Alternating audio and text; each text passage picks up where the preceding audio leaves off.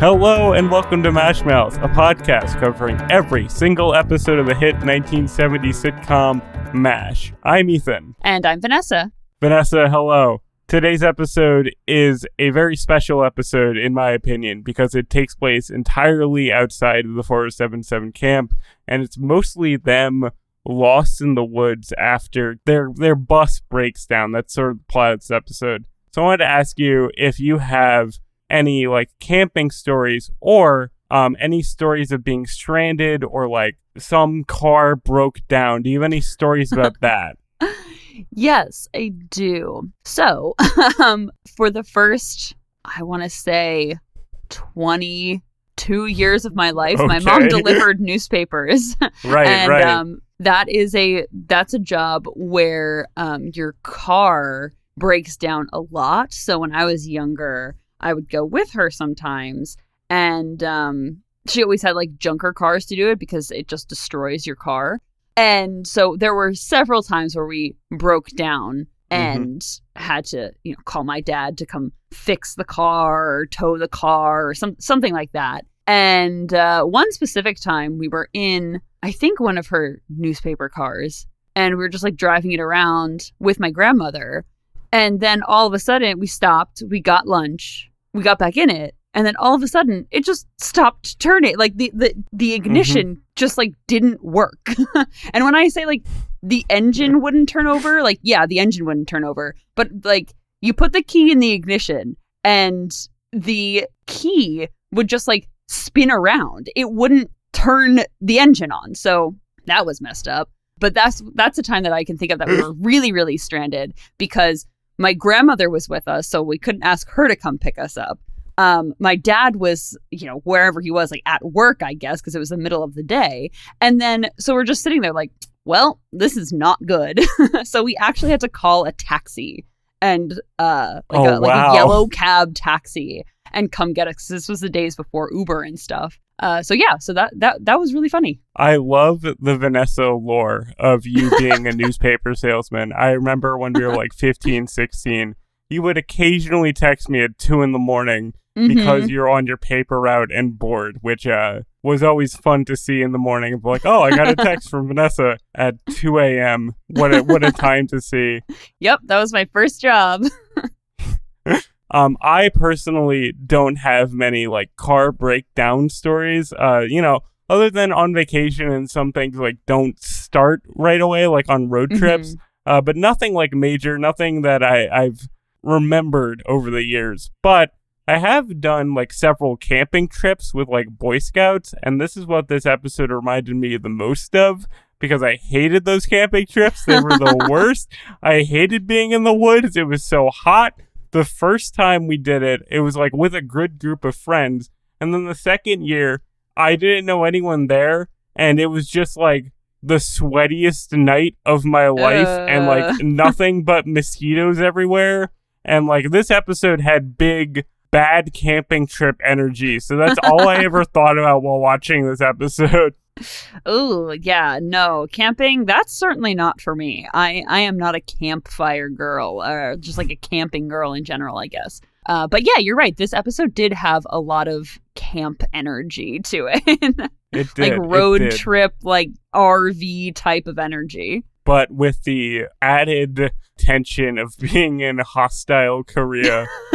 So yes. that did add something to this episode. Let's get into it, actually. Yeah. So, in this episode, the bus, the doctors plus Radar all get stranded when their bus breaks down while coming back from a medical conference. After several attempts to fix it, Radar goes missing, a wounded North Korean soldier asks for help, and Frank is his usual self but in crisis mode. Vanessa, what did you think about this episode? I liked this episode. It was interesting, like you said, at the beginning. It took place entirely outside of the 4077, which I always find very cool when an episode does that. I like when we get out of our typical camp setting. It also did not have a laugh track, which I didn't. I didn't even notice that.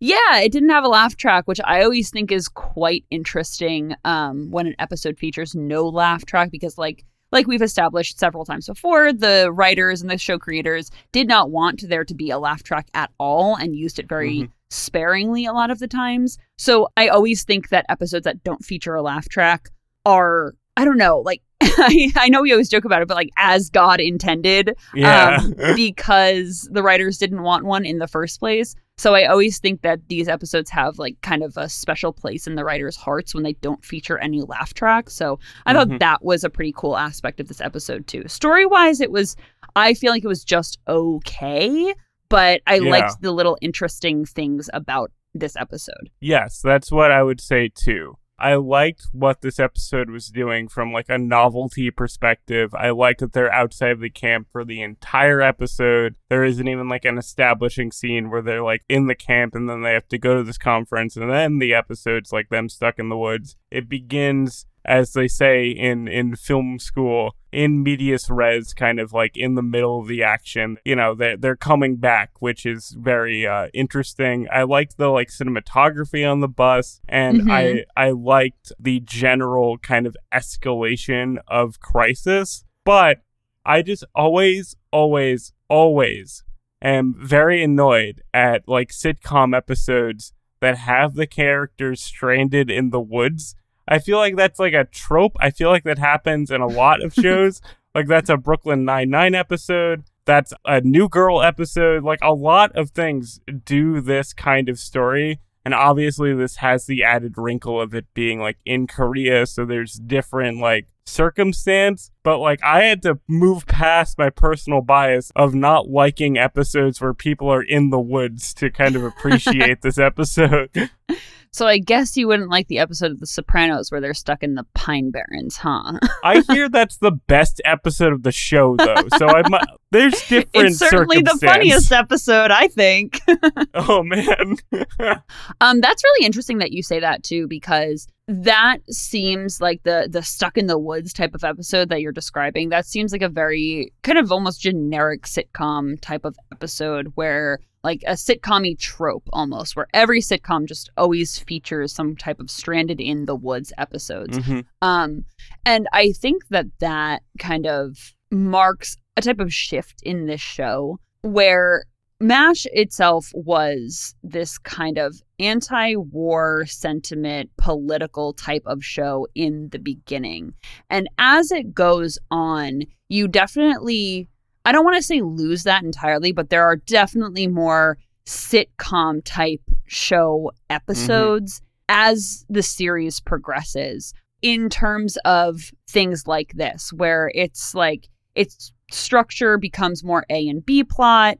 It features a lot more kind of like goofier, typically like sitcom things. So it's really interesting that you kind of picked up on this, like, oh, I really don't like this like sitcom trope type of thing for this episode. I think that's just interesting. And like I said, the shift kind of comes with the cast change, like, and the changing of the decades from the 70s to the 80s. So I just think that's very interesting that you brought that up. No, that's super interesting. I like that you have the entire series kind of in context while watching it now, so you can spot where this change is beginning. And even though I said that this is a very like typical kind of sitcom-y episode, I think what makes it better than the average one, like it's not like they're on a camping trip or whatever, and it's like, oh, you didn't bring the map or whatever. They are stranded in rural Korea, which I think adds like more of the MASH wrinkle to it. Like it's a different kind of energy than just being like, oh, we're stuck in the woods and, you know,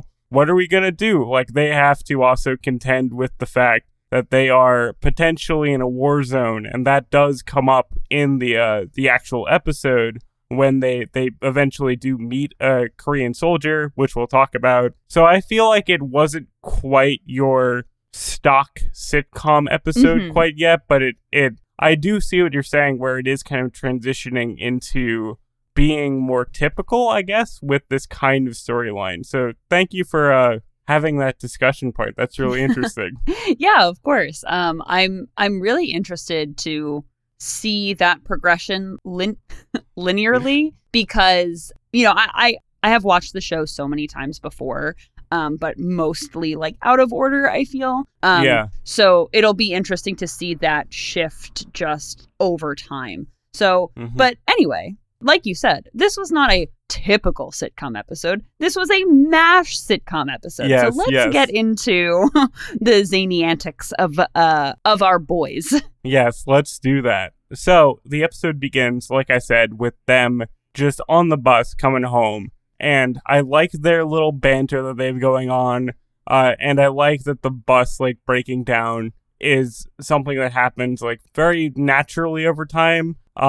Like everyone's like, oh, you scared the woods? Ha ha ha. And then the bus breaks down and they're like, oh no, what do we do? And I like how it's like Radar's kind of responsibility to fix it, because I don't know, just Radar is just your overall, like, you need a job done. He's like the gopher of the group. Like he'll get stuff done. Yeah.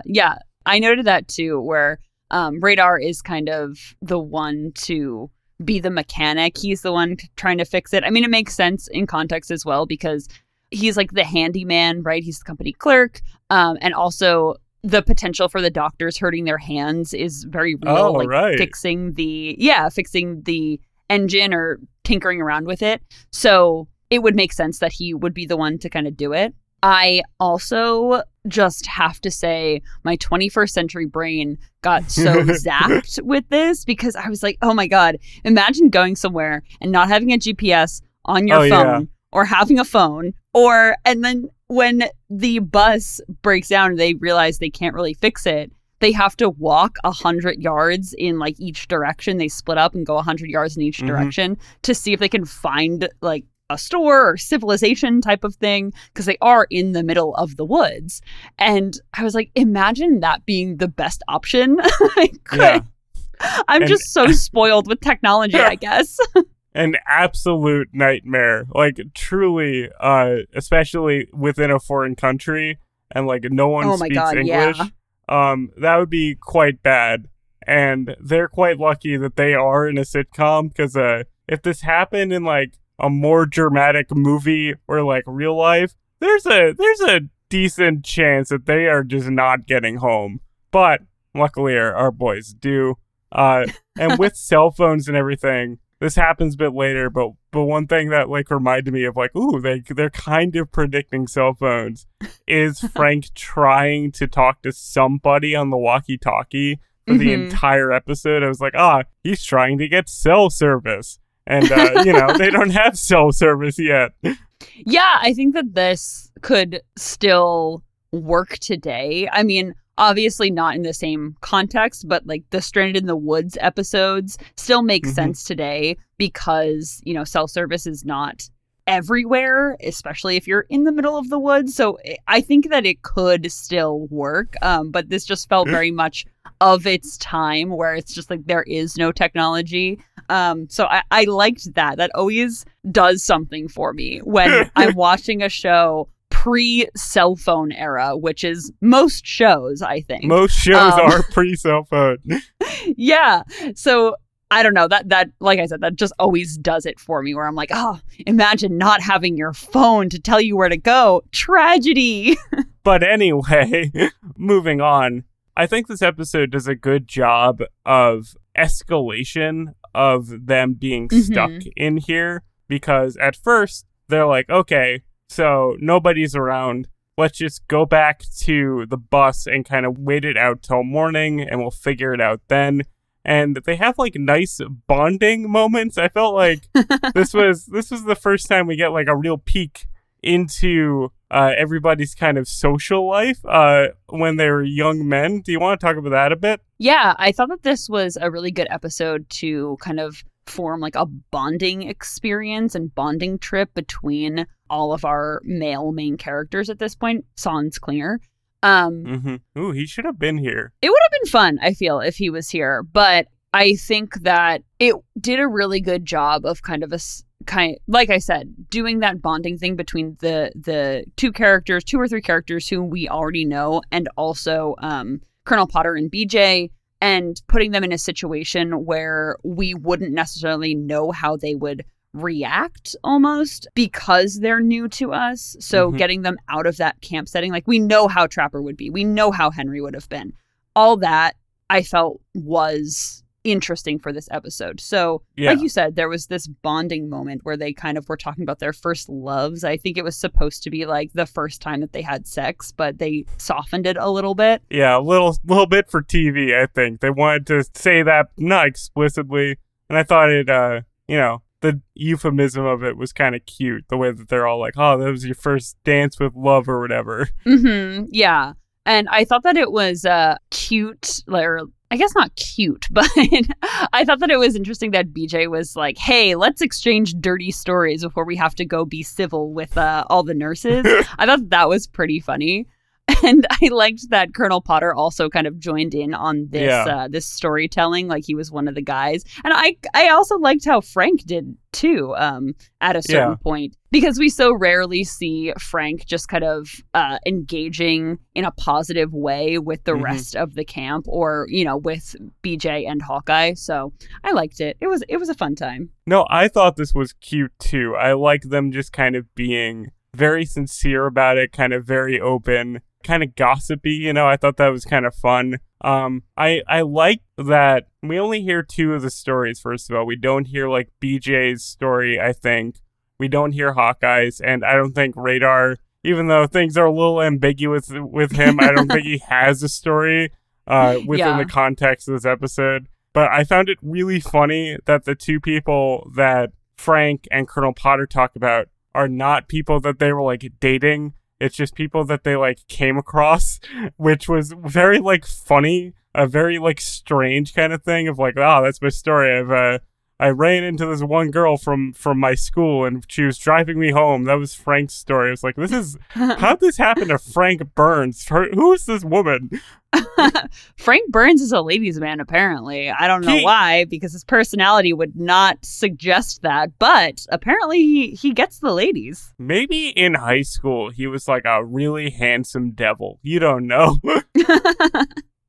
But to back up a little bit, and it's also in this scene where they're talking about, their first love, I thought it was really interesting, the little tidbits about Colonel Potter that we got in this episode, because right before this, when Radar is trying to fix the bus and whatnot, Colonel Potter kind of like just drops little like stories about himself.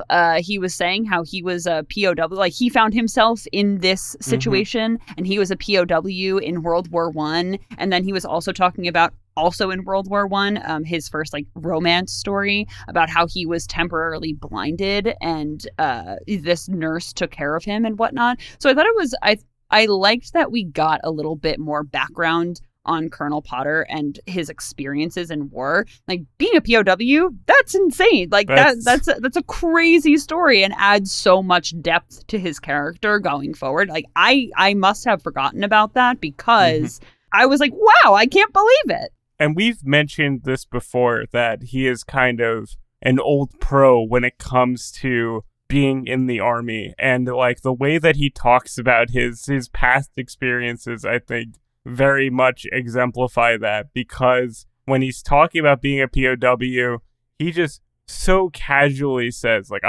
they shaved my head and beat me for days, and like it's not even remarked upon. It's not like, oh, that's horrible. It's just a thing that happened in his life, and the way that like going to the store, like a way you would describe that is how he kind of delivers that story, which I thought was really interesting and added a lot to his character. So you are right there. I like the glimpses of insight that we get to see, and hopefully get to see more of going into the future. And with what you were saying earlier, actually, with like how we know that Henry would react to this, I feel like this would be an entirely different episode if Henry was the man in charge. I feel like there would be a lot more panic. Yeah, absolutely. I think that Colonel Potter being so level-headed in this situation, having actually been in similar circumstances before, like being an old pro at a lot of army stuff, I just feel like it adds a level of almost seriousness to the show that we didn't get with Henry before.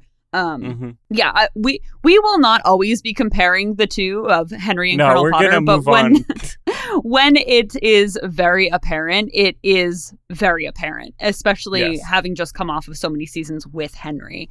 But you're right that it brings the show to a different level and has a completely different vibe. Colonel Potter is very much in control, in command, and people, for better or worse, I guess, do what he says. Yes. With what you're saying, we will, I think, as the show goes on, compare less and less to Henry. But for me, especially because I'm so new to this era of the show, like that is just my point of reference. I'm like, how would Henry have done? And I'm sure in a couple episodes or like at most a season, we won't bring up Henry as much. We will see. Anyone at home, if you want to keep track of our Henry references, we greatly appreciate that. Yeah, we don't want to lose all of Henry because, it's easy, I feel, to forget about him. Not really, but it's easy as the show goes on to not talk about him as much. And long live Henry Blake. Am I right? Long live Henry Blake. Also, I do want to mention the chocolate that Frank was like scurrying away. Oh my goodness. This was so funny and weird and like so in character for Frank that he, I guess unbeknownst to everyone else, has a bag of chocolate. And I thought it was like food rations at first, but they do clarify that it's chocolate specifically. And he is just going to town like a little rabbit on this thing whenever he can.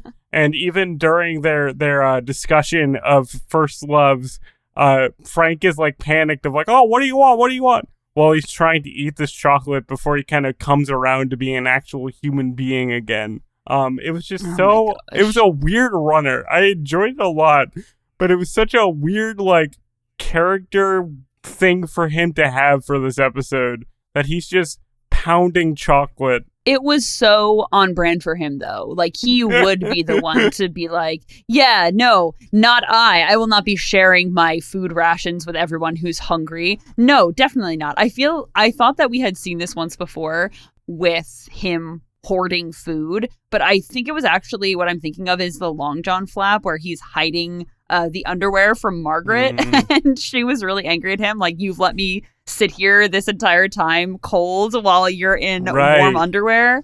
So very, very on brand for Frank Burns, I feel, to be hoarding the food. And it being chocolate specifically is such like a 6-year-old thing. Like, he's such a child. And that's my favorite brand of Frank Burns being awful, when he is just a little boy trapped in like a 35-year-old man's body. He just hasn't progressed socially like at all, apparently.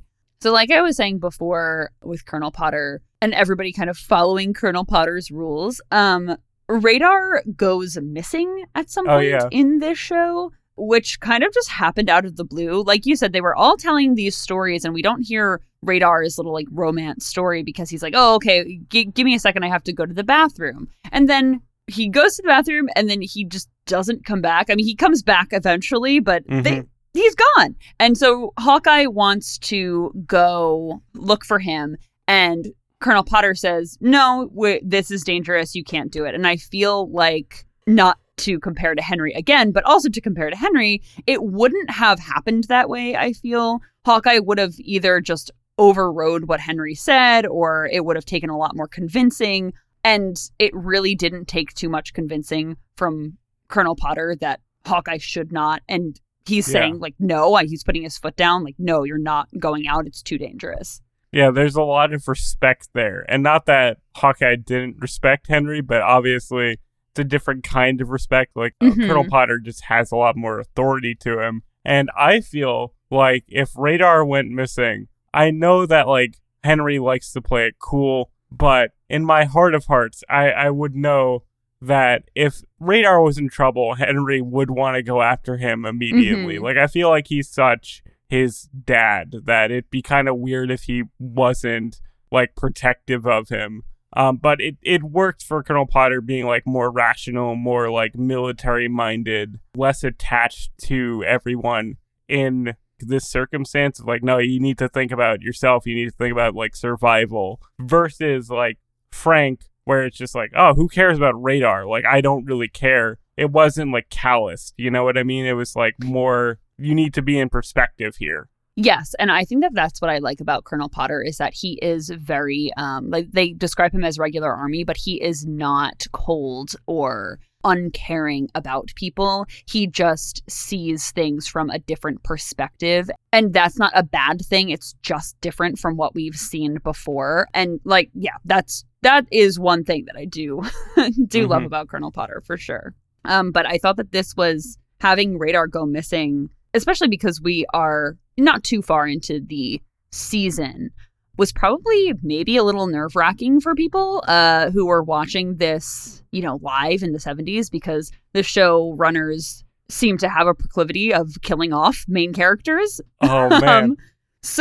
Who knows? It would have been insane if they were like, oh, Radar got shot and he died in the woods and we never saw him again. But that's terrible. Considering how abrupt and insane Henry's death is, like, you probably couldn't put it past them. So I agree there. If you're watching this live with no context of, like, Gary Burghoff in however many more episodes, you'd be like, is this the end of good old Radar?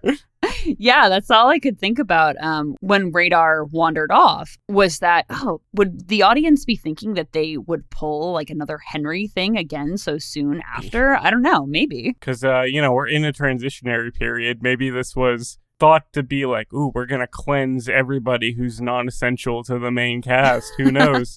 Yeah. So Radar is missing, like we said, for basically the remainder of this episode. Yeah.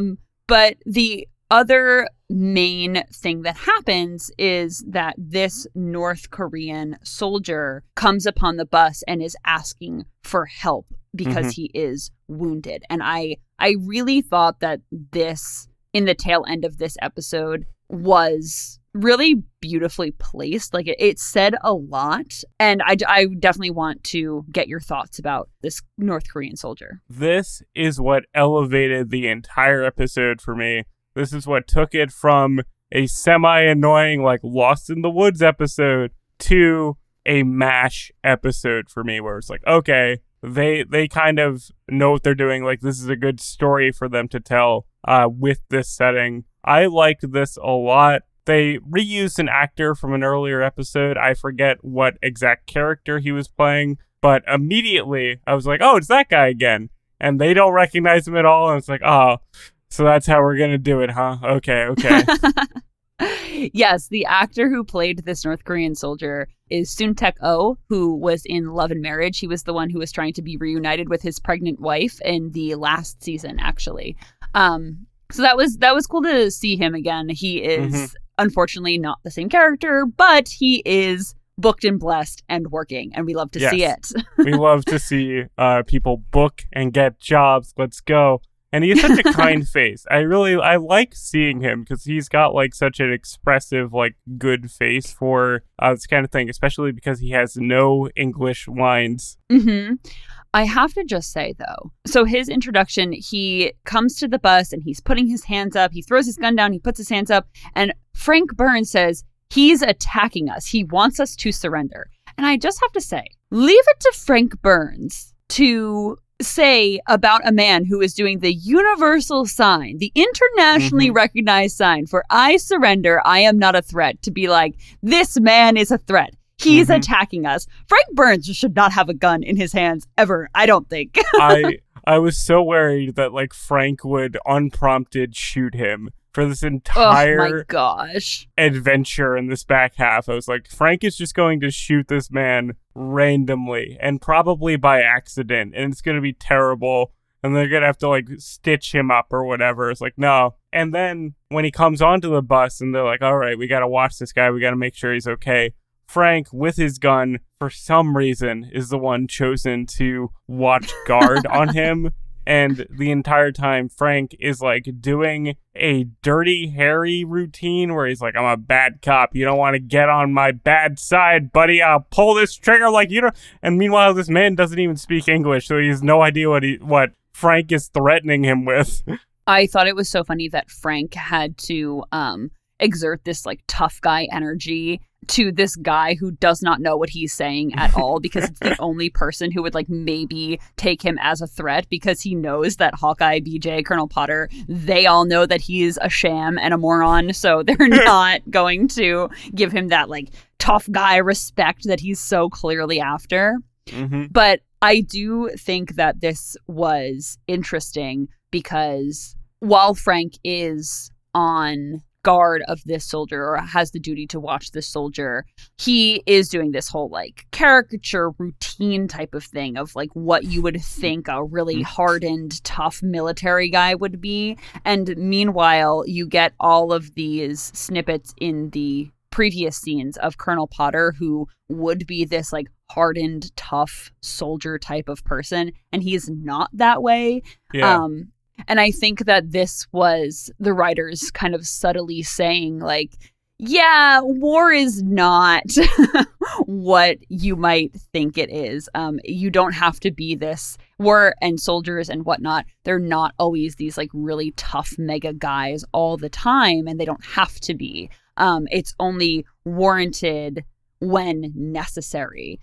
So I don't know. I just really thought that this nuance between Frank acting a fool, basically, with a gun, and Colonel Potter sharing these stories about his life in the 2 previous huge wars that America fought in was really, really well done. Yeah, it's like a commentary on like masculinity kind of in general, that there is like authenticity of like being very like a masculine man, and then there's kind of just fake bravado that Frank has, where it's like, that's not real. That's not like what being a real soldier is. He's just kind of playing soldier, even though he's in the actual army. Right. And I really liked how Colonel Potter understood the necessity of having to guard this soldier who could potentially be harmful to them, and the way he took it of, hey, this is just a necessity out of precaution, and Frank took it as like, yes, this is such a necessity because this man is absolutely a threat to us because he's the enemy soldier, and just being Frank Burns about it, essentially. So yeah, I really liked those parallels. Yeah, it had like intensity. Like I was kind of on the edge of my seat being like, is Frank going to screw this up? But it was also like, come on, Frank, what are you doing? We know you're not actually this guy. Right before this scene, too, with Frank guarding the soldier, when BJ and Hawkeye were patching up this North Korean soldier's leg, I thought it was really interesting that the show kind of made fun of itself almost, because Hawkeye was trying to communicate with this soldier. He was saying how he was basically angry at himself that he had been in Korea for so long and he didn't know the language still. He didn't know any words, essentially. And BJ says to him, oh, well, you Americans all think that everybody knows English if you just speak slow and loud. And they make it into a joke, but I just thought that it was really interesting for the writers to include that, kind of making fun of the characters up to this point not knowing any Korean. Because we've talked about that before. That's come up in the show. And we're like, it's so stupid when they do. And it was so fun to see that like come up in context of this show, especially for the time period that it was produced.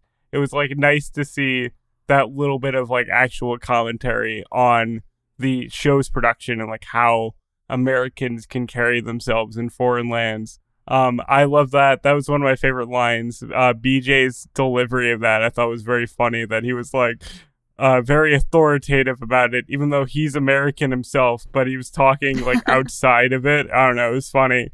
Yeah, definitely. It was really good. I want to talk to you about this specifically, because it's funny that you mention that BJ's delivery of this line, like he, as if he's not American, it kind of triggered a headcanon for me that like, oh, well, maybe BJ is, not American. Maybe he's an immigrant, or his family is of like, he might be first generation America or had come to America, that his family is of immigrant descent. I don't know exactly how to describe it.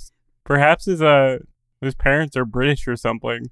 Yeah, or even, of a place where, they don't speak English and he just speaks English. Like, he learned English. I just think that because, like, what? I don't know. Why would he be saying it like that otherwise? I mean, for comedy effect, for sure. But I'm just thinking, like, oh, well, maybe this is BJ's, like, lived experience where Americans just, like, speak to him or speak to him or his parents or his family as if they know English, just because they're speaking slowly and loudly, you know? I just thought that was like, it was the first thing I thought of. I was like, oh, that could be so interesting. That's your fan fiction brain really working it right there. It really is. I do love that like ultra nerdy like fan discussion kind of thing. That's my I think that's my favorite thing about rewatch podcasts in general. I saw this, funny enough, before our TikTok got banned permanently, I saw this TikTok about basically saying that, essentially, about MASH, of the show has been kept alive so long because fans like to think of it in different ways through the generations. So I think that's, I mean, I used to think that was like real, just me being like really ridiculous, but the idea that you can kind of keep a show alive by being like, oh, maybe the writers intended this, or oh, maybe the writers intended that, or this character could do this or means this, like stuff like that, I feel like does actually keep old shows alive. So I don't know. The fact that we're able to talk about these half-hour sitcom episodes with like so much depth, I think just speaks to the show like actually being not just a good sitcom for the time or whatever. It's a good show. And no one will ever believe me. I can't get anyone to watch it with me. I can't get my mom or sister to be like, MASH is good. They all think I'm weird because I do this. I'm sure your parents are like used to it by now. But whenever I try to bring this up, they're like, that's kind of weird. Hey, listen, we watch MASH every single night in my house after Jeopardy. So beautiful. I don't know. I don't think that they think it's that weird. Like a true old person, you know.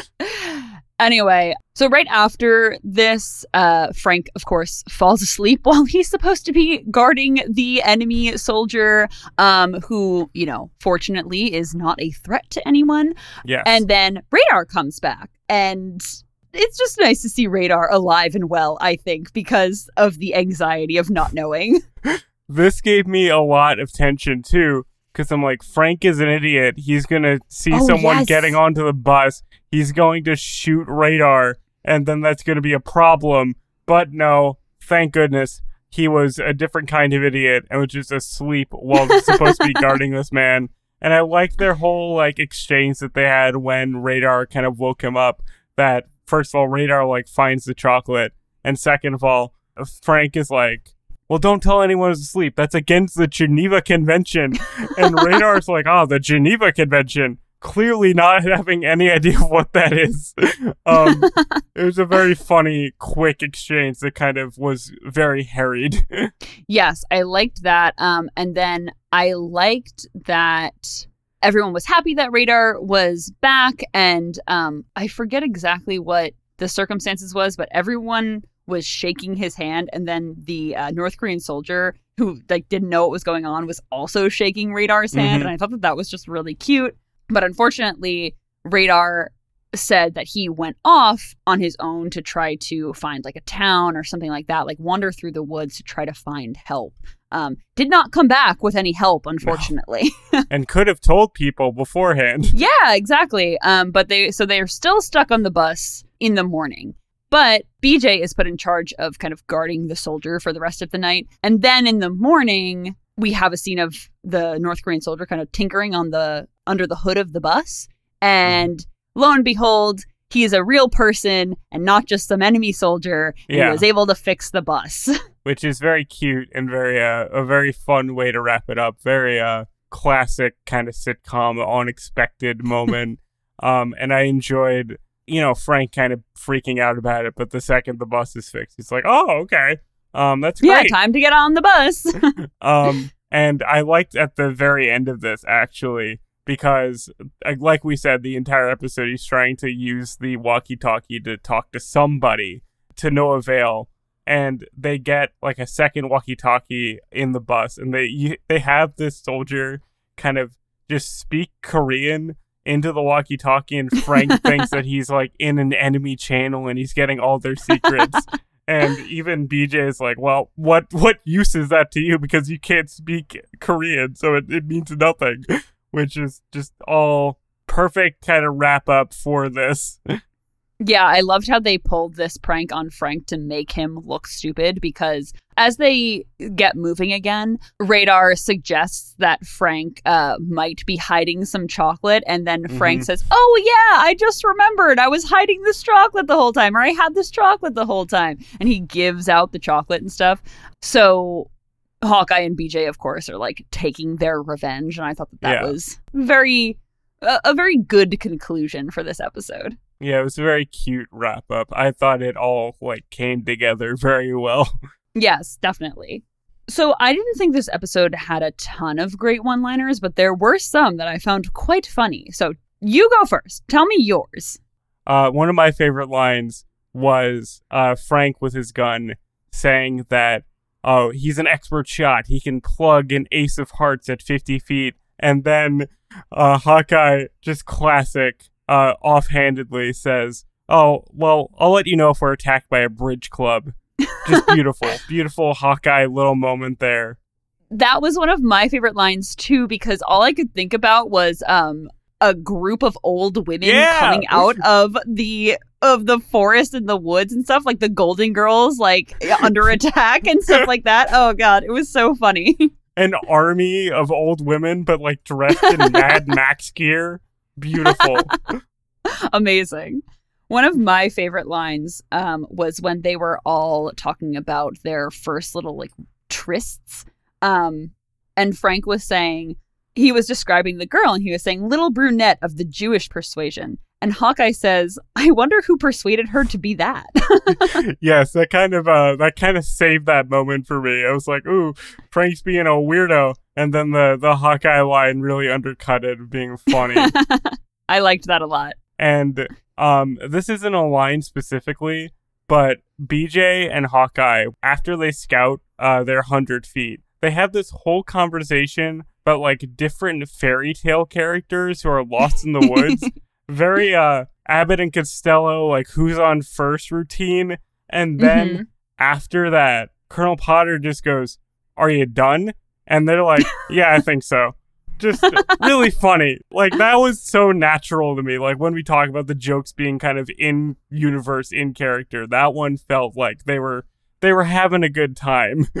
Yeah, I really liked that one too. So Vanessa, do you have any trivia for us in this very special camping breakdown episode? I do. Okay, so this wasn't actually in our main discussion of the episode. We didn't mention it, but there is a point where BJ is in the bus and he's kind of just like peeking over it and just like making funny faces at Hawkeye. And then Hawkeye writes Kilroy in the dust in the window. Yeah. And this I was confused about. I was very, very confused because I didn't know what this was in reference to. And I was like, Kilroy? Who is that? So, of course, I had to look it up. And there's this whole legacy lore behind Kilroy. And I didn't even know about it. I did know about it. This is probably one of my favorite like art history memes. I kind of love this stuff, this like graffiti kind of thing with like an actual historical background. Like the silly S that people would draw in like middle school and no one would know why. And this and Kilroy was here.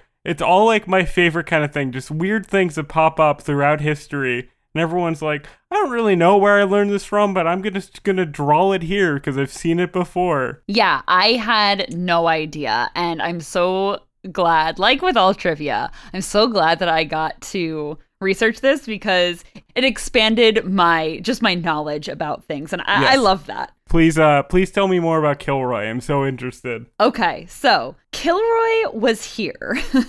When I looked it up, it was described as a World War II meme. That's basically what it is. And that is what it is. So it's most commonly known as, like I said, a World War II meme that American soldiers would graffiti on things when they were deployed around the world, although its origins are in fact debated. The drawing, if anybody doesn't know, look it up, but it is of a bald man with a cartoonishly long nose peeking out from behind a wall with the words Kilroy was here somewhere close to it, which is why it was so funny that it was featured in this episode or mentioned in this episode, because BJ was like kind of doing the little peeking out of somewhere thing. So it was just a great thing on the writer's part to include. I thought that was so funny. Yeah. It felt so natural. Like if you were going through like a history book of like Vietnam War pictures or like World War II pictures, I can imagine someone would take a snapshot of this actually happening like on a bus with like a frosted window. You know what I mean? Yes, definitely. So there's a ton of lore around Kilroy and famous figures who have apparently seen and inquired about the drawing during World War II. Like when German soldiers found the saying on American equipment, it apparently led Hitler to believe Kilroy was a code name for a high-level American spy. Oh, really? No, like, I'm pretty sure that that's not real. That's like lore around it. You know what I mean? That's fun. I like that kind of urban legend, though. Yeah, so I don't think that that's true, like I said, but it's funny to kind of imagine, right? Mm-hmm. Something else lore-wise, during the Potsdam Conference in 1945, which was the peace conference post-World War II between the Allied powers, Stalin apparently saw the phrase written on a bathroom wall and asked his aides who Kilroy was. And like I said, probably not true, but so funny to think about. I mean, stranger things have happened. That's pretty low stakes. You can bet that, like, probably someone high up has questioned who Kilroy is here, like what that means. So I believe it. I believe that, honestly. It's a possibility. I can't back it up. So don't go talking like it's historical fact, guys. Okay. But one thing I think is more substantiated than the other two was war photographer Robert Capa noted seeing the phrase "Kilroy was stuck here" written on an abandoned barn wall during the Battle of the Bulge during World War II. That's really cool. I think I've seen that image, actually. If there's a photograph of it, that might be like one of the more famous historical ones. Yeah. There's also a video of a person writing "Kilroy was here" on the surface of an atomic bomb when it was being tested during 1946. Yes, I think that's also massively famous. Yes. As I said, the origins of Kilroy are unknown, but many people have claimed they originated the signature "Kilroy was here" specifically, including James Kilroy, who was an American shipyard inspector in the 1930s, and whose claims are kind of most substantiated. But there are also claims that Kilroy, the drawing, came from other countries, and many other countries have different names for the drawing, such as Foo, Schmo, Clem, Flywheel, Private Snoops, Overby, Eugene the Jeep, Skabooch, and Sapo. Oh man, I love that. I love when art history memes have no origin and no one can agree on what the name is. To go back to the silly S, some people call that literally everything. Like there's so many names for that and no one knows where that comes from. It's just implanted in your brain one day. Yes. So more about Kilroy in other countries. Kilroy was called Chad in the UK and had a different saying next to him, reading "What? No sugar?" which apparently was another well-known little meme saying in the UK at the time due to food rations. And the "What? No blank" was also scrawled by itself and with... I've heard the "What? No blank" thing before, because that shows up in a lot of like old silent movies too, like in the background of like Charlie Chaplin movies. There's one that has a poster saying "What? No beer?" and it doesn't make any sense. Like if you're watching that now, you have no idea what any of that means. Yeah, if I hadn't looked this up, I'd have no idea what any of that was talking about. So, Kilroy is or was so well known that the English Oxford Dictionary defines Kilroy as the name of a mythical person. Funny.